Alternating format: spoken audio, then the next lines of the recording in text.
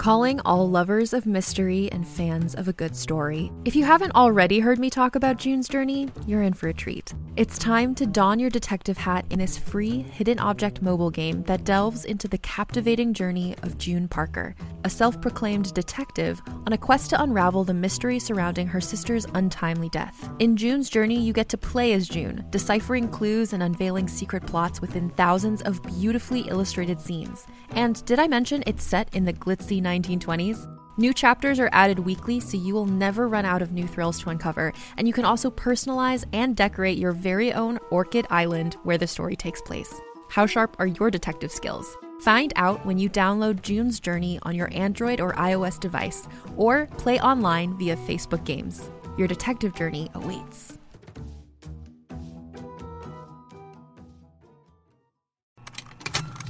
Contained herein are the heresies of Radolf Burntwine, erstwhile monk turned traveling medical investigator. Join me as I uncover the blasphemous truth of a plague-ridden world, that ours is not a loving God, and we are not its favored children. The heresies of Radolf Burntwine, coming January 2nd, wherever podcasts are available. Hi, I'm Keegan. And I'm Madigan. And you're listening to Your Angry Neighborhood Feminist. This is a podcast where we explore the world through our own personal feminist perspectives. It sure is, Keegan. And we are doing a mini episode. We are.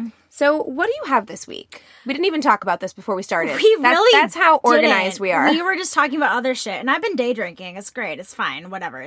I'm actually not drinking right now, which is unusual for a nighttime recording. I know. I just went out to lunch with my friend, and then it turned into going to Foreman's and having sangria. So what you're saying is you're not doing dry January. Fuck no. Have you met me? Yeah, absolutely not. I feel the same. Have you met me?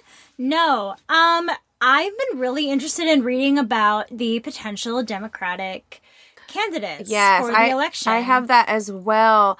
Because I know Elizabeth Warren this week put her Did you happen to watch toe in there. So let's just jump in. We're kind of breaking our rule of starting with the worst, but you know what? This happened naturally. So let's talk about this first. So did you happen to watch Elizabeth Warren's candidacy video that she put out? I read the text from it. I wasn't able to watch the video. I watched the video today.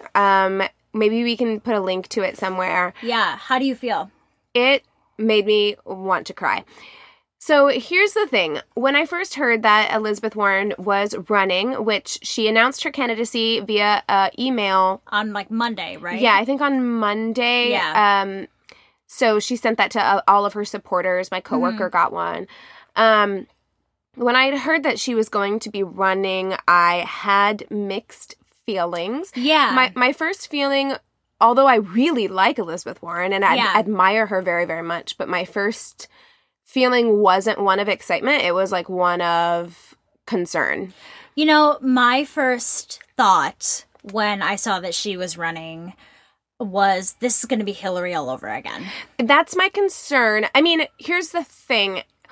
There are different politicians in that I think that in many ways, Elizabeth Warren is more likable, although ever since she announced her candidacy, everyone's calling her unlikable, which is bullshit. But do you know so she was claiming that she is of Native American descent. Right. And so she had a DNA test done. And so Trump calls her Pocahontas, which is awful. Right. But, so she's already been kind of made unpopular by that, which made me very tentative to get too far behind her right away. I think a lot of people are feeling that. We don't want another Bernie situation. Yeah. I think that's the concern. Yeah. And definitely I'm holding my breath until we see who else will be running. Well, I've heard that Bernie is still a possibility, but I love Bernie Sanders so do I. I have Bernie Sanders socks in that drawer right there. But of course, I love him, but I'm really hoping that doesn't go through. But at the end of the day, I'm still kind of rooting for Beto at this point. From what I've heard, gosh, it's confusing. I mean, it's not confusing. It's complicated because Elizabeth Warren is by far more qualified. She has way more experience. And it's really frustrating to see a woman who is running who has more experience than really either of her counterparts, that be discounted. But do you know exactly the situation we are in right now is the same thing that happened with Obama and Hillary in 2008. Sure. There was Hillary and there was Obama. And a lot of times, from what I've been reading, Beto has very much been compared to Obama in a lot of respects. Not necessarily politically or anything like that, but more in his personality, sure. Popularity, and the way of the political standpoint, where we're looking at Elizabeth Warren, who is a career politician. She has a long history in it, things like that. And then we're looking at Beto, who is more of the popular, up-and-coming type. Right. I mean, I would argue, though, that Elizabeth Warren is a little bit less of a career politician as someone who started as a school teacher and then kind of went into being a senator. Yeah. And then, from there has kind of built her. She is different than Hillary Clinton in that way, but she's not from money the way that Hillary, Right. To me, there seems to be some, and again, and as I'm checking my own sexism at this point, but there is kind of like that same, what's the word I'm looking for? That same trepidation when it comes to powerful women being in power, where it's not necessarily the way that I think, but the way that I'm thinking of it through other people's eyes is the way they look at it with Elizabeth Warren is the same way that they're looking at Hillary Clinton. My concern with Elizabeth Warren is less that she's actually a problem or actually unlikable, and more that she's going to be painted that way because she's already been painted that way. That's what I'm saying, is that it's not, there was a poll done on a website where she is actually the third most anti-Trump senator in the 115th, what's the word I'm looking for? Don't know. I'm not sure. But she's the third senator that's most like anti-Trump out of all of them, basically, is what I'm trying to say. Mm-hmm. She is been said to be just below the liberal mark of Bernie Sanders. She has a lot of the same socialist thoughts and beliefs as Bernie Sanders does, which I think is really great. She has a lot of the similar, she doesn't take from big donators. Right. She's very anti-corporation. Thank you. She's extremely anti-corporation, and she's kind of like built her campaign around that. In fact, this is kind of like a bit from that video that she posted on her website. It says, "I've spent my career getting to the bottom of why America's promise works for some families, but others who work just as hard slip through the cracks into disaster. And what I found is terrifying. These aren't cracks that families are falling into. They're traps. America's middle class is under attack. How did we get here? Billionaires and big corporations decided they wanted more of the pie, and they enlisted politicians to cut them a fatter slice. They crippled unions so no one could stop them, dismantled the financial rules meant to keep us safe after the Great Depression, and cut their own taxes so they paid less than their secretaries and janitors." Yeah. She has been... I'm conflicted. I will support Elizabeth Warren for as much as I can until I see who she's running against. Exactly. Because I'm conflicted because I think Elizabeth Warren will make a fantastic president. Of course. And I don't think that we should sideline her because we're afraid of other people being upset about women in power. But look at what happened. Which I understand. I totally understand. But if we have that mentality forever, then we will never have a female president. That's what I'm saying. Exactly. Is that it's hard that we have this history of fear that's embedded in us now, where we're afraid of women taking that chance and stepping into that place of power, because we saw how this woman was completely torn apart in 2016. Right. I mean, it's concerning, but I'm not going to get ahead of myself and be too worried about it right now, because I understand the trepidation, and I have trepidation as well, because Elizabeth Warren is so outspoken that outspoken woman who is smart and strong equals unlikable bitch to a lot of other people, which is terrible. Yeah. But for now, I'm going to tentatively say I'm happy about it. Yeah. I mean, the thing that I'm taking from all of this is that, from what I've been reading about our potential Democratic candidates, is I'm seeing a vast array of people who want to see real positive change happen. Right. From the viewpoints that you and I very much agree with. Yeah. So I'm not really feeling negative about it, because I feel like no matter what way it goes, we have a possibility of a lot of really wonderful, smart people who want to have that role. Yeah, I mean, I'm going to take a look at the big picture, see who is available. I will vote with my heart in the primary. As I did last time, I voted for Bernie in the primary. I will vote with my heart in the primary. But whoever gets that ticket, if they're going up against Trump, I'm going to vote for the same way I did for Hillary. It's the same way I did for Hillary. So it's like, I'm going to just kind of take it as it comes. But for now, good for you, Elizabeth. Right. Like, happy for you. And I think it's good that you and I continue to talk about the people who are coming up and saying that they want to run for president, because I think it's good to be as informed as we possibly can be, but at the same time, keeping an open mind that all of these people, honestly, anybody's going to be better than Trump. Right. You know what honestly. I mean? But it's good for us to continue talking about it and to see the ups and downsides to these different Democratic candidates. Right. The perfect candidate doesn't exist. It doesn't exist. There's a lot that I love about Beto. I don't love so much that he is not as experienced, but there's a lot of other things that I really like about him that also, if he was running for president, if he had a good vice president, that could help, So there are factors. But you know what I love about this right now, Keegan? Like, think about this. We started this podcast. We talked about this, doing this show, on the train on the way back after Trump was inaugurated. Right. From the march November that we 9th. Or it was a couple days after that. And we were so beaten, feeling, and brokenhearted. And we talked about doing this show because we wanted to be able to make some sort of difference. And the fact that now, a year later, we are able to talk about the possibility of a new adventure, a new possibility. There really is a sense of hope that I really feel like we haven't felt in a while. Yes.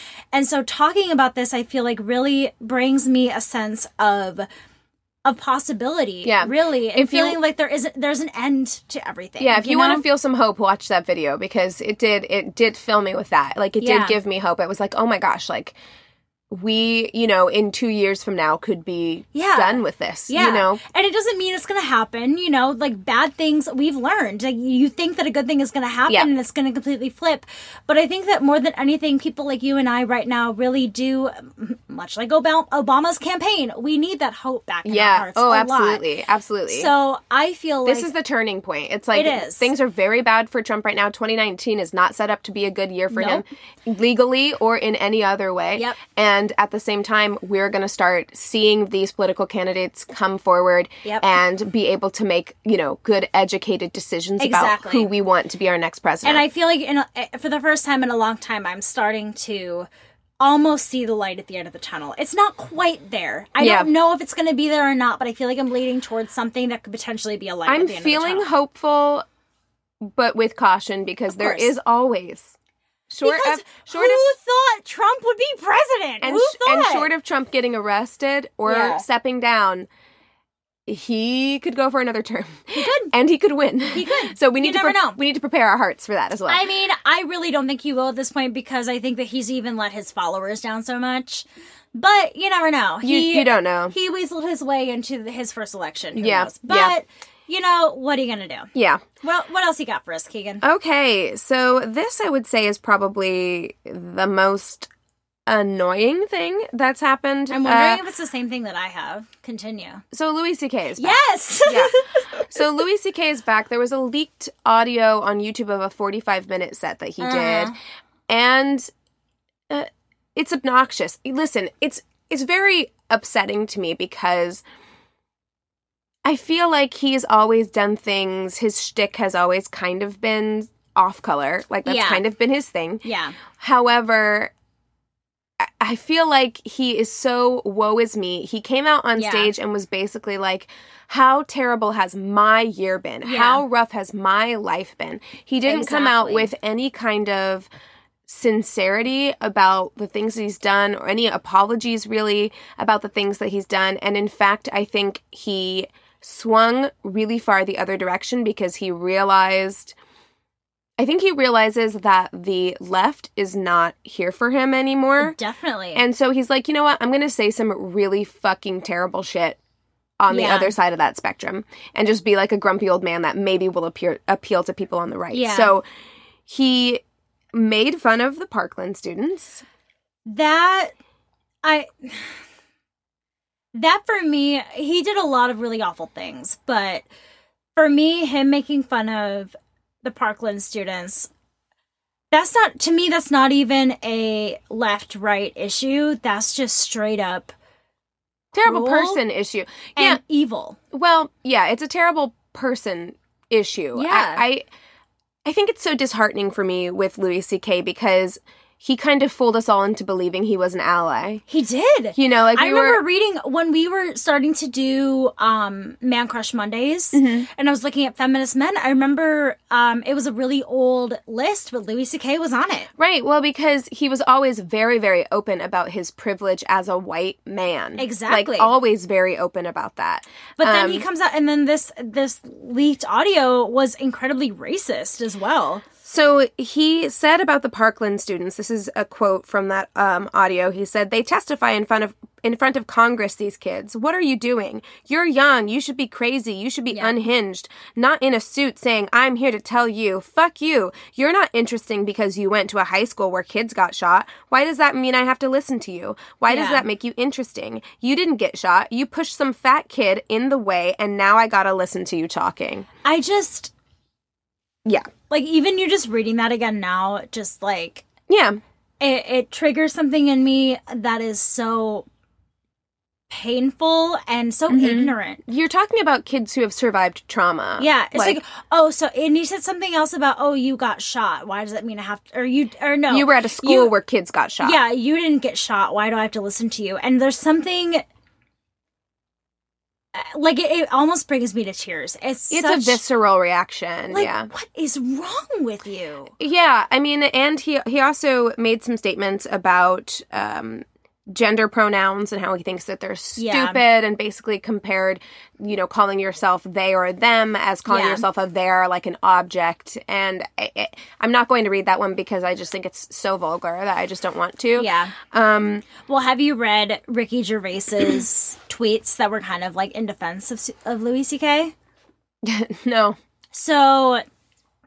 I'm on Fox News right now that I'm reading too, right? Ricky Gervais went on a Twitter rant that many believe to be inspired by the backlash his friend and fellow comedian Louis C.K. is receiving over leaked audio said that he mocked gender nonconforming people and survivors of the Parkland shooting. The star took to Twitter to discuss the concept of the subject being off limits for comedy, arguing that things are either funny or they're not. He says, "Please stop saying you can't joke about anything anymore. You can. You can joke about whatever the fuck you like. And some people won't like it, and they will tell you they don't like it. And then it's up to you whether you give a fuck or not, and so on. It's a good system," he wrote on New Year's Eve.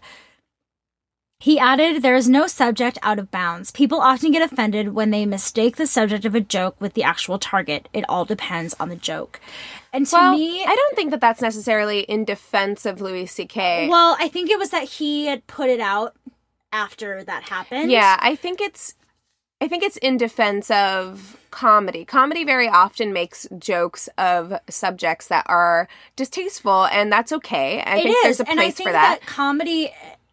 both of us are fans of My Favorite Murder. We're fans of some other podcasts where they talk about very serious issues, but they're comedy podcasts. But I feel like there's a way to have a comedic outlook, an uplifting outlook on things that are tragic in a way that is respectful, in a way that is not. And by saying that you can make any joke that you want and how it's not your fault how people react, I think is kind of fucked up. I think... there's a certain amount of empathy that needs to be involved to be good at comedy. Exactly. I think you can make any joke that you want. It doesn't necessarily make it funny, and it doesn't necessarily make you funny. I also don't think, outside of these jokes just being offensive, I don't think that joke is funny. Like, I went, when I was on the cruise and they had, like, comedians doing stand-up every night, there is a certain subset of comedians whose whole shtick is, I'm old and I don't understand young people. Yeah. And I don't find those jokes funny. Like, that's the whole thing. It's like, it's not that, because Jerry Seinfeld has come out and said a lot of shit about that. Like, oh my God, political correctness and fuck this. Yeah. It's like, no. It's like, Jerry, you're not funny anymore. We don't relate to your comedy. Awful stand-up? Absolutely. But the thing is, don't tell us that we have no sense of humor because we're not laughing at your bad jokes. Well, like, but your honestly, jokes aren't funny anymore. I know, but I feel like what he's saying is that it's okay to joke about things that are completely distasteful. I think if you're going to write a joke about something that is tragic, it has to still be with the thought in mind of the survivors or the people who have been through this tragedy in a certain way that's going to be empathetic.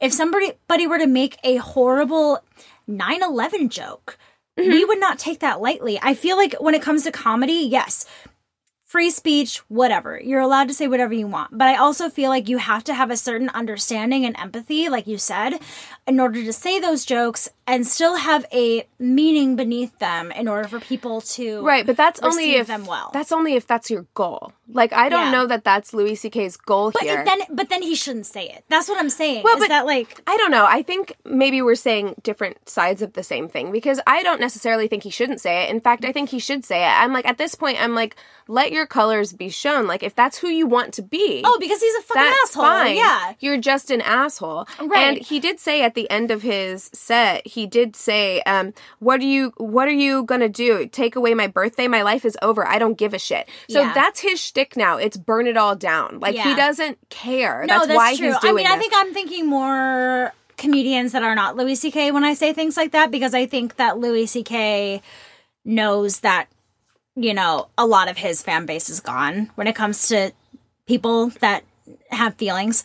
And he's ready to burn it all to the ground. But I think that... But, you know, it didn't have to be over for him, truly. Like, if he had come out with a real, true apology, and even if he'd come out doing stand-up again, I was listening to Daily Zeitgeist, and they were talking about this, and they were saying how Richard Pryor, when he lit himself on fire smoking crack, he knew when he came back to do stand-up that he needed to make himself the butt of that joke. Exactly. You know, and come out and, like, acknowledge the thing that happened. Well, Louis C.K. is digging himself a bigger and bigger hole. Because he didn't come out and make himself... And if that's he's his choice... throwing a pity party for himself. That's his choice. You know what I mean? And there are still people who are standing behind him and always will him, be, though. And it's always fucked will up. be.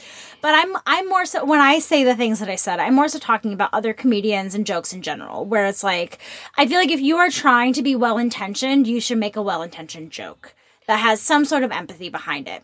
I agree. If that's not your intention, what am I to say? But I think a lot of these people funeral. who are doing really, like, you know, offensive jokes are not trying to be empathetic in any way. Your funeral. And that's on you. Yeah. And, like, in fact, I'd rather you do that, because then I know not to listen to you. Exactly. I don't think it's funny. I don't like comedy like that. I think you're completely right. Do you have anything else? I was going to talk about Bird Box. What do you want to talk about? Okay, you go first. Let's talk about Bird I Box. just wanted to have a conversation with you, which we already kind of started before this. Oh, okay. Because that was my only, like, it's not even lighthearted, but that was, like, my only lighthearted thing for the week. I haven't even finished it yet because it has, like, emotionally ruined me. Really? And I've had to take it in, like, sections. But I know you've watched it. I have watched My it. Worst Date has posted about it, and that killed me. Where it's that's... like, yeah, I posted that about... Yeah. If this is going to work, you have to listen to everything that I say. It was like me in a relationship, and it was a meme of Sandra Bullock where she's like, "This is if this is going to work, you have to do everything that I say." And I'm like, "Yeah, that's funny." Yes, that's exactly right. So everybody's been talking about this movie, and it's very polarizing. Some people did not like it. I mean, I love it. I think it's such a great movie. So last night, I had just had dinner with my boyfriend, and I'm like, I really want to see this movie, Bird Box. And he thought I was talking about Birdcage with Nathan Lane and Robin Williams. Also a great movie. I know, he doesn't want to watch it with me. He's like, I don't think I would like it. And I'm like, you're going to love it. Just wait. Birdcage is a great movie. Right? So he was kind of like, and I was like, no. Bird Box, Sandra Bullock. It's like a freaky horror movie or thriller or whatever you want to call it. And he was like, okay, fine, we'll watch it. Long story short, last night he had a panic attack. I started crying. It's a whole thing. So we stopped watching it. So we woke up this morning and, like, with our coffees, we're, like, watching it for, like, an hour and a half. And it took a toll on me. Just anxiety level? I mean, I'm one of those people that, like, when I watch things, I start to take on, like, the emotions of the people that I'm seeing on screen, which is why I had a hard time with Haunting of Hill House too. I would have to kind of take that in portions as well. My God, that thing took me for a trip. That shit's my favorite stuff. Like, I think I've watched just too much Walking Dead and too many horror movies to, like, feel But this felt different. I love horror movies and I love thrillers. Like, you and I used to watch Exorcist movies all the time. Yes. That shit doesn't affect me. It's fine, whatever. But there was something, it was the tone of this movie that just, like, really fucked with me. Interesting. But I was like, but I love it. Like, I can't wait to finish it and watch it. Like, I love this movie so much, and I think that's what makes it so great, is that it's putting me in that same place. Yeah. And it reminded me a lot of, like, Quiet Place. It is a lot like Quiet Place. But instead of not being able to say anything, you can't see anything. Yeah, the blind version. That's what I said to Anthony. I was like, it's like blind version of the Quiet Place. But I guess the author of the book started writing it in 2009 and then started writing the screenplay in 2014. Or maybe, no, the book came out in 2014, and then I think they started writing the screenplay after that. So it came out before Quiet Place. Yeah, I wonder when Quiet Place was written, though, because sometimes it takes a while. I just watched an interview with Emily Blunt, and she was saying that while she was filming Mary Poppins, her husband was writing Quiet Place. Okay, yeah, so John it couldn't have been too long ago. No.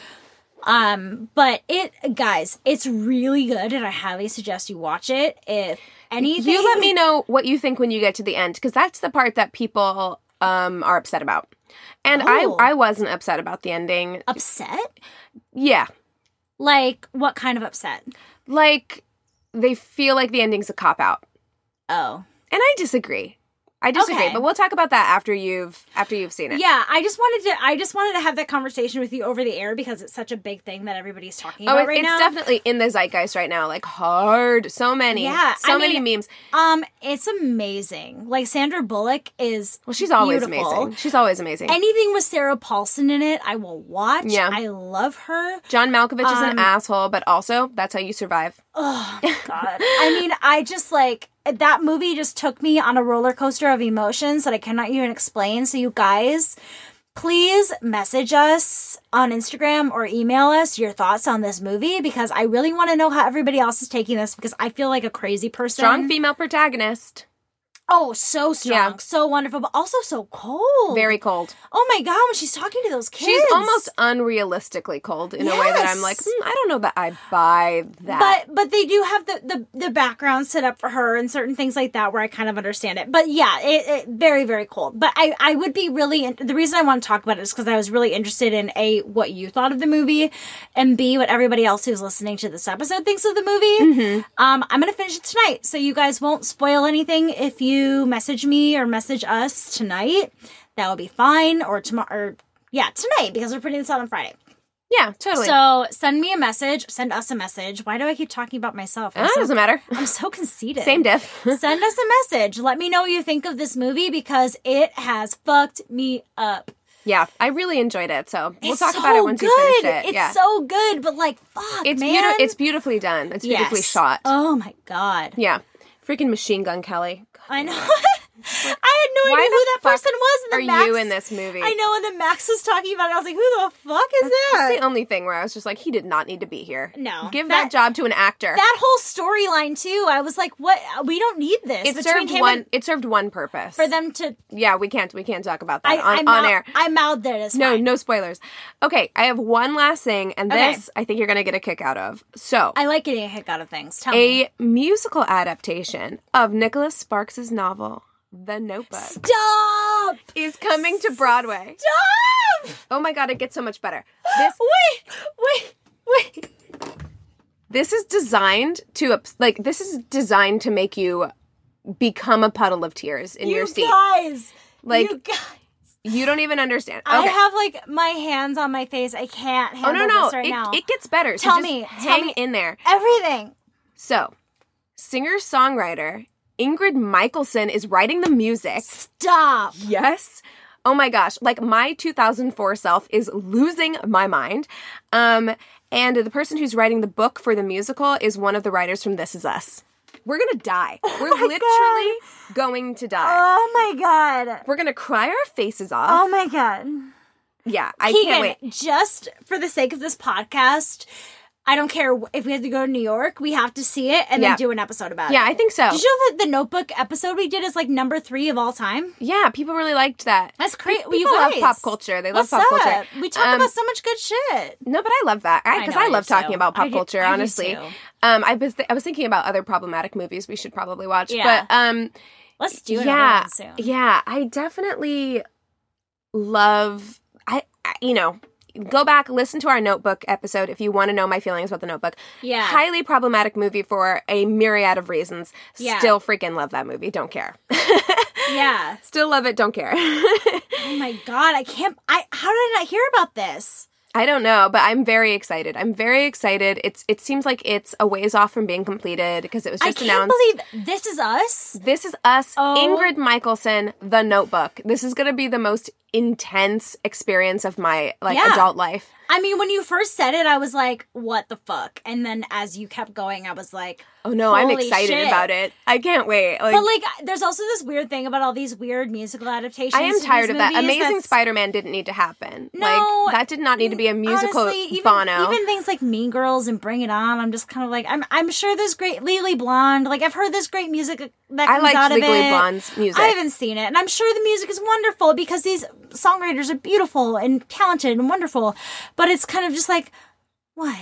Well, remakes It's such a remakes in niche. general kind I of get know. on my nerves because I'm like, can we not Leave write well new enough movies? alone. Like, I heard that The Craft is being done again, and I'm like, that seems unnecessary. I love The Craft. That's a problematic fave, probably. But I haven't seen it. I know oh my about God, it, but I haven't seen it. It's so great. I don't think I've seen it.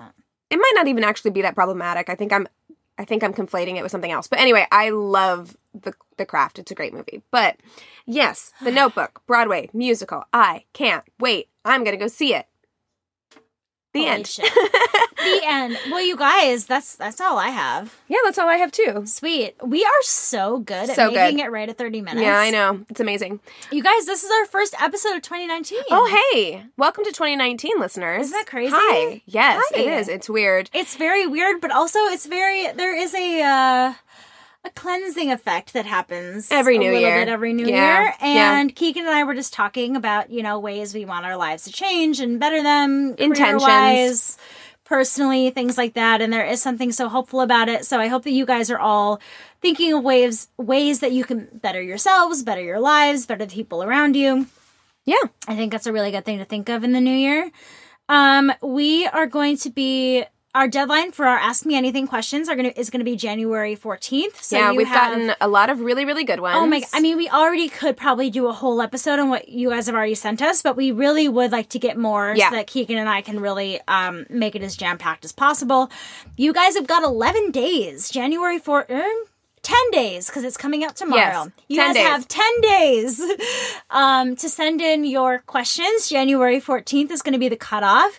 The best ways to send us your questions are either to email us at neighborhoodfeminist@gmail.com or to send us a direct message on Instagram at Angry Neighborhood Feminist. You can also follow us on Twitter at YANF Podcast, YANF Podcast. Listen to us on Radio Public. It's a really big help. Be sure Rate and review. Thank you. Rate and review us on iTunes. You can also do that on Facebook, which is really cool. We also have a Facebook group and a business page that you can follow us on. I think that's all the things. I always whenever I get to the end of that list, I'm always like, there's got to be more. I know. right? I always feel like I'm leaving something out, but I don't think And you I also, are. I'm like, is that it? You have to do the mental catalog. Is that it? We're good. We should. We should just have a list. And I know, honestly. go through it and be like, okay, I did all the things. I did what I have to do. Otherwise, my mom gets so unhappy with me. You get you wake up to a bunch of text It's messages. just like, Madigan, why didn't you tell him to rate and review? Sorry, Mom. I'm sorry I've disappointed you again. Well, I think I'm going to get some alcohol before we record our full-length episode. I think I need another cup of coffee. Yeah. I feel like you need to, rise up in intoxication, and I need to just continue to level Precisely. down in Yes. intoxication. I had to have my boyfriend drive me here tonight because I was like, I feel okay, but, in case I'm not, can you drive? Yeah, better safe than sorry when it comes Right. to that. Exactly. So, all right, you guys, thank you so much for listening. And with all of that being said, we encourage you to rage on. Bye.